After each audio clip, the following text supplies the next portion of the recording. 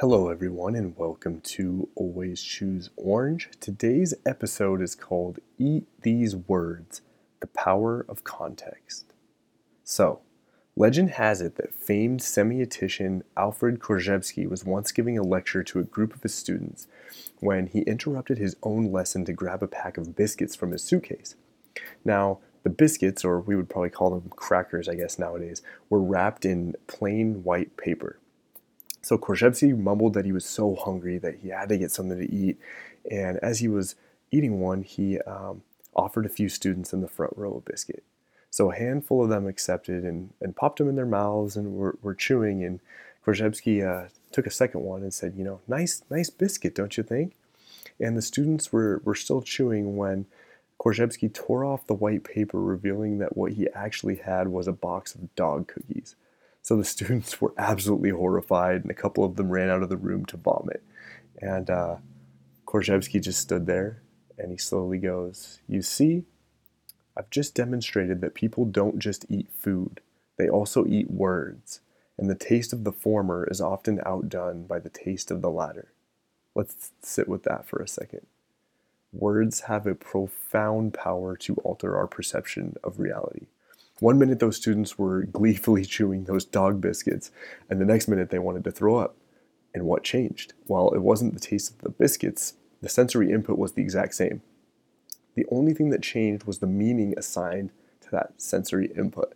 So in therapy, there's a phenomenon called reframing, which is basically when you take a situation, a person, a relationship, a story about something, and you change its meaning so that it appears differently inside yourself. So, as you can probably imagine, that is immensely helpful in helping people work through things that they either don't like about themselves, don't like about their relationships, don't like about their lives, or work through scenarios that are causing, immense emotional stress. What does that look like in practice? So, when I was in college, I had a good friend named Andrew who loved smoking cigarettes. And we had a mutual friend named Robbie, and both of us used to sort of good-naturedly harass Andrew for smoking. Robbie and I didn't smoke, and we kind of didn't understand it, I guess. And one night we'd made a few jokes about it in my apartment, and we decided to go on a walk around campus, get some fresh air, and find something to do. So a quarter of the way through our walk, we passed a couple of guys smoking cigarettes in front of one of the lecture halls, and Andrew, confidently walks up to them and he asks if he could bum a cigarette. And one of the guys said, yeah. And we all began having a conversation with them. And we learned that they had taken the bus up from Seattle and were in town to play a rap show. And we ended up talking to them for probably like 10 or 15 minutes while everyone smoked their cigarettes. And we just had a great conversation. It was cool to get a chance to talk to these people. And after we finished, Andrew thanked them.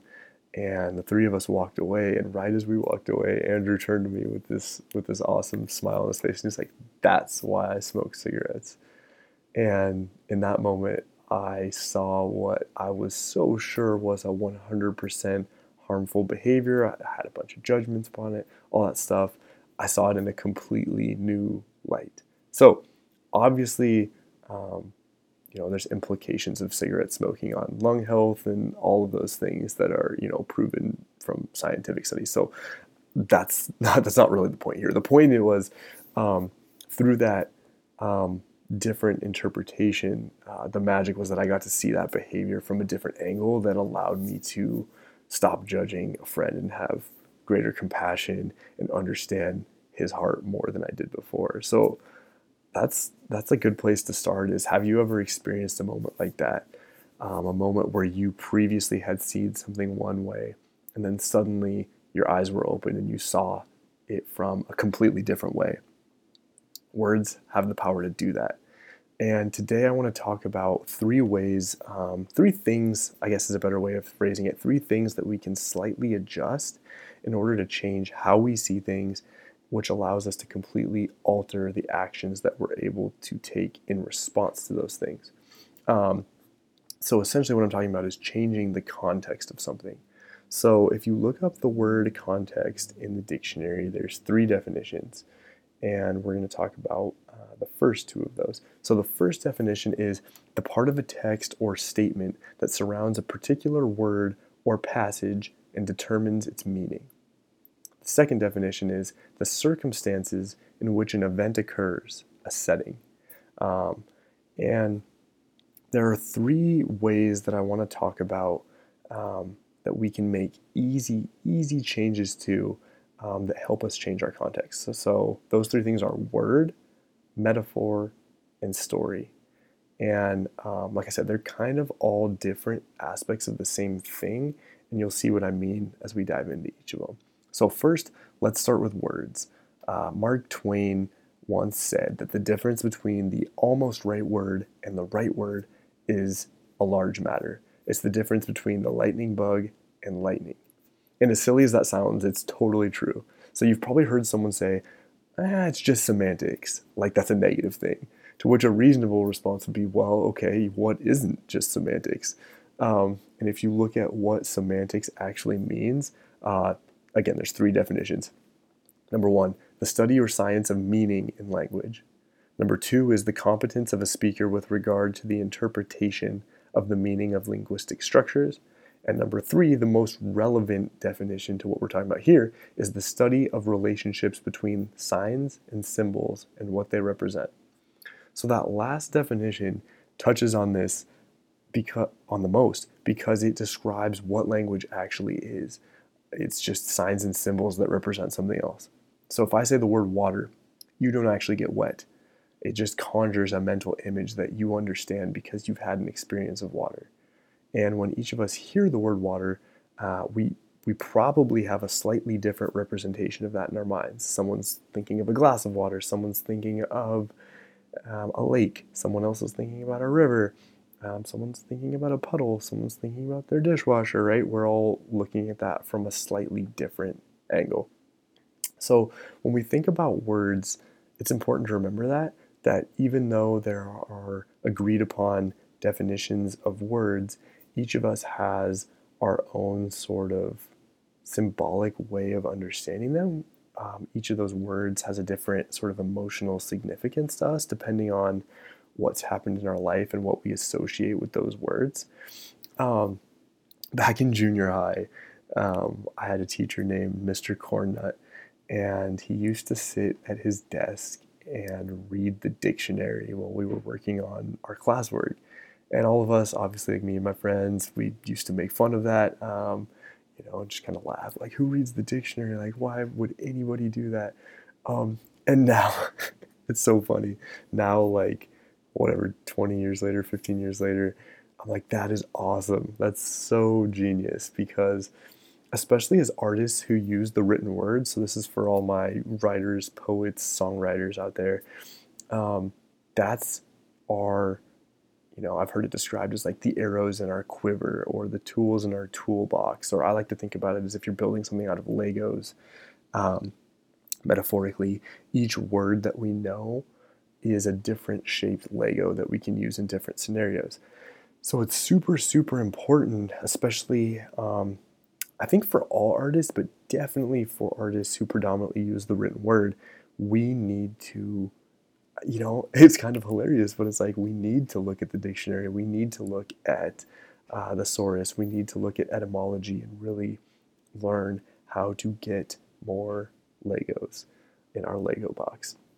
So how do we make this practical, and how can you use this in your own life? So one way that I've heard about is talking about when you're in a scenario, and you can do it with, we'll start with the negative first. So if you're feeling some negative emotions, thinking about the word you use when you talk about those emotions. So at first when you do this, I know this from experience, it'll feel like you're faking it or you're being sort of quote unquote inauthentic because you're saying something different than what you feel. But there's a really powerful thing in life when we realize that our thoughts are either always or very, very often the result of what we're thinking. And if we change what we're thinking, the emotions change along with it. So if I'm really, really mad and I'm feeling all this anger in my body, and I go, oh, I'm so pissed off right now, this completely sucks, that generates a certain sort of response bodily. But if I, in that same scenario, and again, I've done this, if instead someone one of my kids breaks something of mine, instead of saying, oh, I'm so pissed off, or, I can't believe that happened, blah, blah, blah, saying, I am so peeved right now, it makes me crack a smile, it makes me laugh, and all of a sudden it lessens the intensity of that anger. So if you're in a situation where that anger either isn't appropriate or isn't beneficial for how you're trying to treat the person you're around, use a silly word for it. And you can even make something up. I'm peeved. I'm so gassed up right now, or whatever it is, right? Like, but tone down the intensity, and you'll feel your body respond to it, especially if you do it more over time. And if you make yourself laugh, that often works really, really well. And here's an obvious thing to point out, but we all already do this unconsciously. So if we want to amplify the intensity of something that we're feeling, we use certain words. And if we want to downplay the significance of something, we use different words. So the full power comes when we do that on purpose, because that gives ourselves an additional mastery of our feelings. And so that's the negative side of it. On the positive side of it, if you want to amp up a positive feeling, so for example, if someone asks you, how's your day going? And you're like, oh, it's good. If you want to, in that moment, tap into an additional depth of that positive emotion, someone asks you how you're doing, spectacular, fantastic, utterly amazing, right? And just think of the more outrageous words you can say and see how it makes your body feel. And again, it sounds ridiculous. It sounds hilarious. It sounds like it's just semantics. And my sort of take on it is, well, yeah, of course, that's amazing. Um, what else? What else is there? Um, so that's words. Now we're going to move on to metaphor. So back in, gosh, I think it was 2017, I was volunteering at a an organization that held personal development seminars. And as I volunteered, my job was to call people who had signed up for these seminars and kind of just prep them for what to expect during them.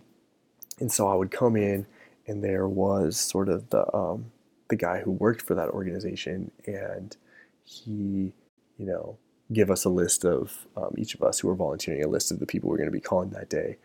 And I remember I came in one day, and I was like, all right, cool. Yeah, no, thanks. I'm totally going to get this. I'm going to knock this out. And he's like, no, we're not going to knock anything out. You're just going to, connect with these people.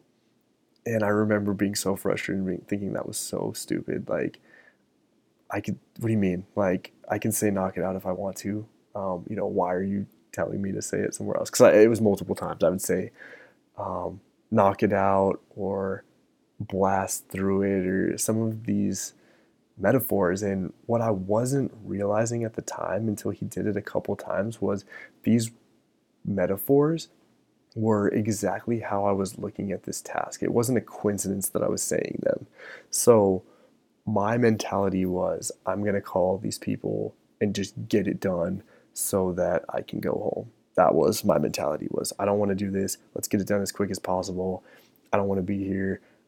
These are just things that I need to get done. But his context was, no, these are really important conversations. These are opportunities to connect with people. These are opportunities to set someone up for, a seminar that could very well change their life. Like, it was important work that didn't need to be rushed through. And so from that moment on, I started realizing that the metaphors I use to represent a situation aren't coming out of nowhere. They're coming out of the way I'm looking at that thing. And it's really humbling to see that. As you go through the next week, really pay attention when you're using a metaphor and ask yourself, what are the implications of this metaphor? What I mean by what are the implications is me saying I'm going to knock this out, I'm going to blast through it, was that I need to do this thing fast. That was some of the implications. And also there was an implication of violence. I need to knock it out. That's a violent act. I'm going to blast through it. Violent act. So there was a lot of sort of violence in these metaphors as I was using because I was so frustrated that I was doing something I didn't want to do. And that just came from me looking at it that way. Once I started looking at it as these are powerful conversations that are going to make a really big difference for people, I didn't feel like that anymore. I felt like it was an honor to be doing that work. So definitely look at it that way. I also read about a hospital where their staff, when they were giving presentations, were not allowed to use the phrase bullet points because they were an institution of healing and bullets were used as instruments of harm. And so, in order for them to have integrity and live into their mission as healers, they refused to even use the word bullet points. Instead, they called them information points. Now, again, some of us might be laughing at that, and there is some humor to that. But at the same time, there's also a lot of beauty to that, of that attention to detail where you're so dedicated to what you feel called to do in the world that you align your language with that in order to help you achieve it. So that's the first challenge when it comes to metaphor is look at how you use metaphor and what the implications are with metaphor. And it can be something more trivial like, using bullet points in a PowerPoint presentation, but it can also be bigger than that. I've been walked through an exercise about what's called guiding metaphors, and a lot of us have giant metaphors that we use to interpret life. So you can kind of find yours by filling in the blank. If I say life is dot dot dot, fill in the blank. That is a guiding metaphor because the way you answer that question is how you look at life in that moment. And chances are you thought of something when I said that. When I say life is, what's the first thing that you think of? Get present to it right now. Now, think of the implications of that metaphor. So if you say life is a race, what are the implications of a race? Okay, well, a race infers competition. It incurs, there's a prize at the end. It's something that you often are trying to get through to get to the end. And you can kind of quickly see that there's some positive implications of thinking of life as a race, and there are some negative implications of thinking of life as a race. Other people might say life is an experiment, so there's implications of that. I'm going to try this. I'm going to see how that turns out. I'm going to try this and see how that turns out, right? There's positive implications of that. There's negative implications of that. And the goal isn't necessarily to find some overarching guiding metaphor that's going to be completely positive. It's just getting present to the one that you're currently using and, play with that. Perhaps at some point there's one that's really working, and then at other points, I need to change that guiding metaphor. Some people think life is a test, right? I got to learn all this stuff so that I can pass the test. So do some reflecting on that. It's a pretty fun exercise. I spend some time doing that every now and again and always discover something. So the last thing that we're going to talk about is stories. So again, this kind of is another way of turning the gem, so to speak. So it's kind of similar to words, it's kind of similar to metaphors. But when you look at a story, sometimes we have the ability to know exactly why someone did something or why something happened to us, right? Sometimes it's super cut and dry. This happened because of this. This happened because of that. They said this because of that, right? And sometimes it's obvious to us. But as all of us know, sometimes it's not. In fact, a lot of the time it's not. We have to interpret a situation, and we often don't have access to the facts that would help us know exactly why something happened. So if you're anything like me, when you're in an ambiguous situation or something happens to you and it's not super clear why it happened, our brains will often default to the most dramatic, worst case scenario ever. So if I, send someone a message about a creative project that I'm working on and they don't respond, and it's been a week and they still haven't responded, my brain will immediately go, oh, you said that wrong. If you would have said it like this, they would have responded. They don't like you. They don't want to work on this. They blah, blah, blah, right? All these things about myself that are just negative. But I have no clue why they didn't respond to it. No clue.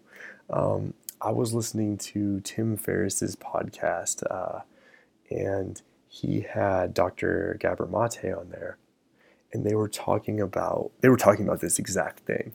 And Gabor Mate was leading Tim through an exercise, and he said, what's a situation in which you got mad, like a disempowering situation where you got really mad and frustrated. And Tim was talking about how he went on vacation and he hired somebody to clean his house while he was gone. And he came back and the guy didn't do it. The house was not clean. And so Gabor Mate was like, well, why do you think that happened? And in that moment, like when you reacted angry and frustrated, like, why did you think that guy did that? And Tim was talking about, well, he doesn't respect me. He doesn't take it seriously. And that made him super mad.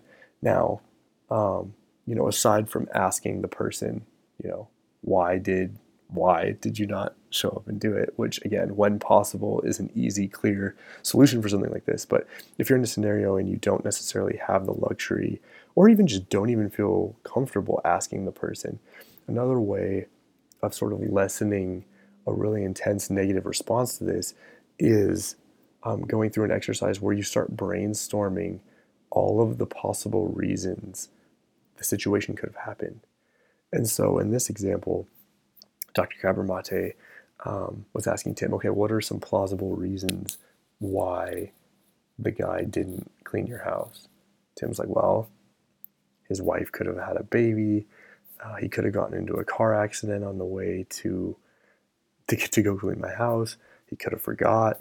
He could have been sick, right? There's a whole different thing. And you can think of tons and tons of reasons why something did or didn't happen.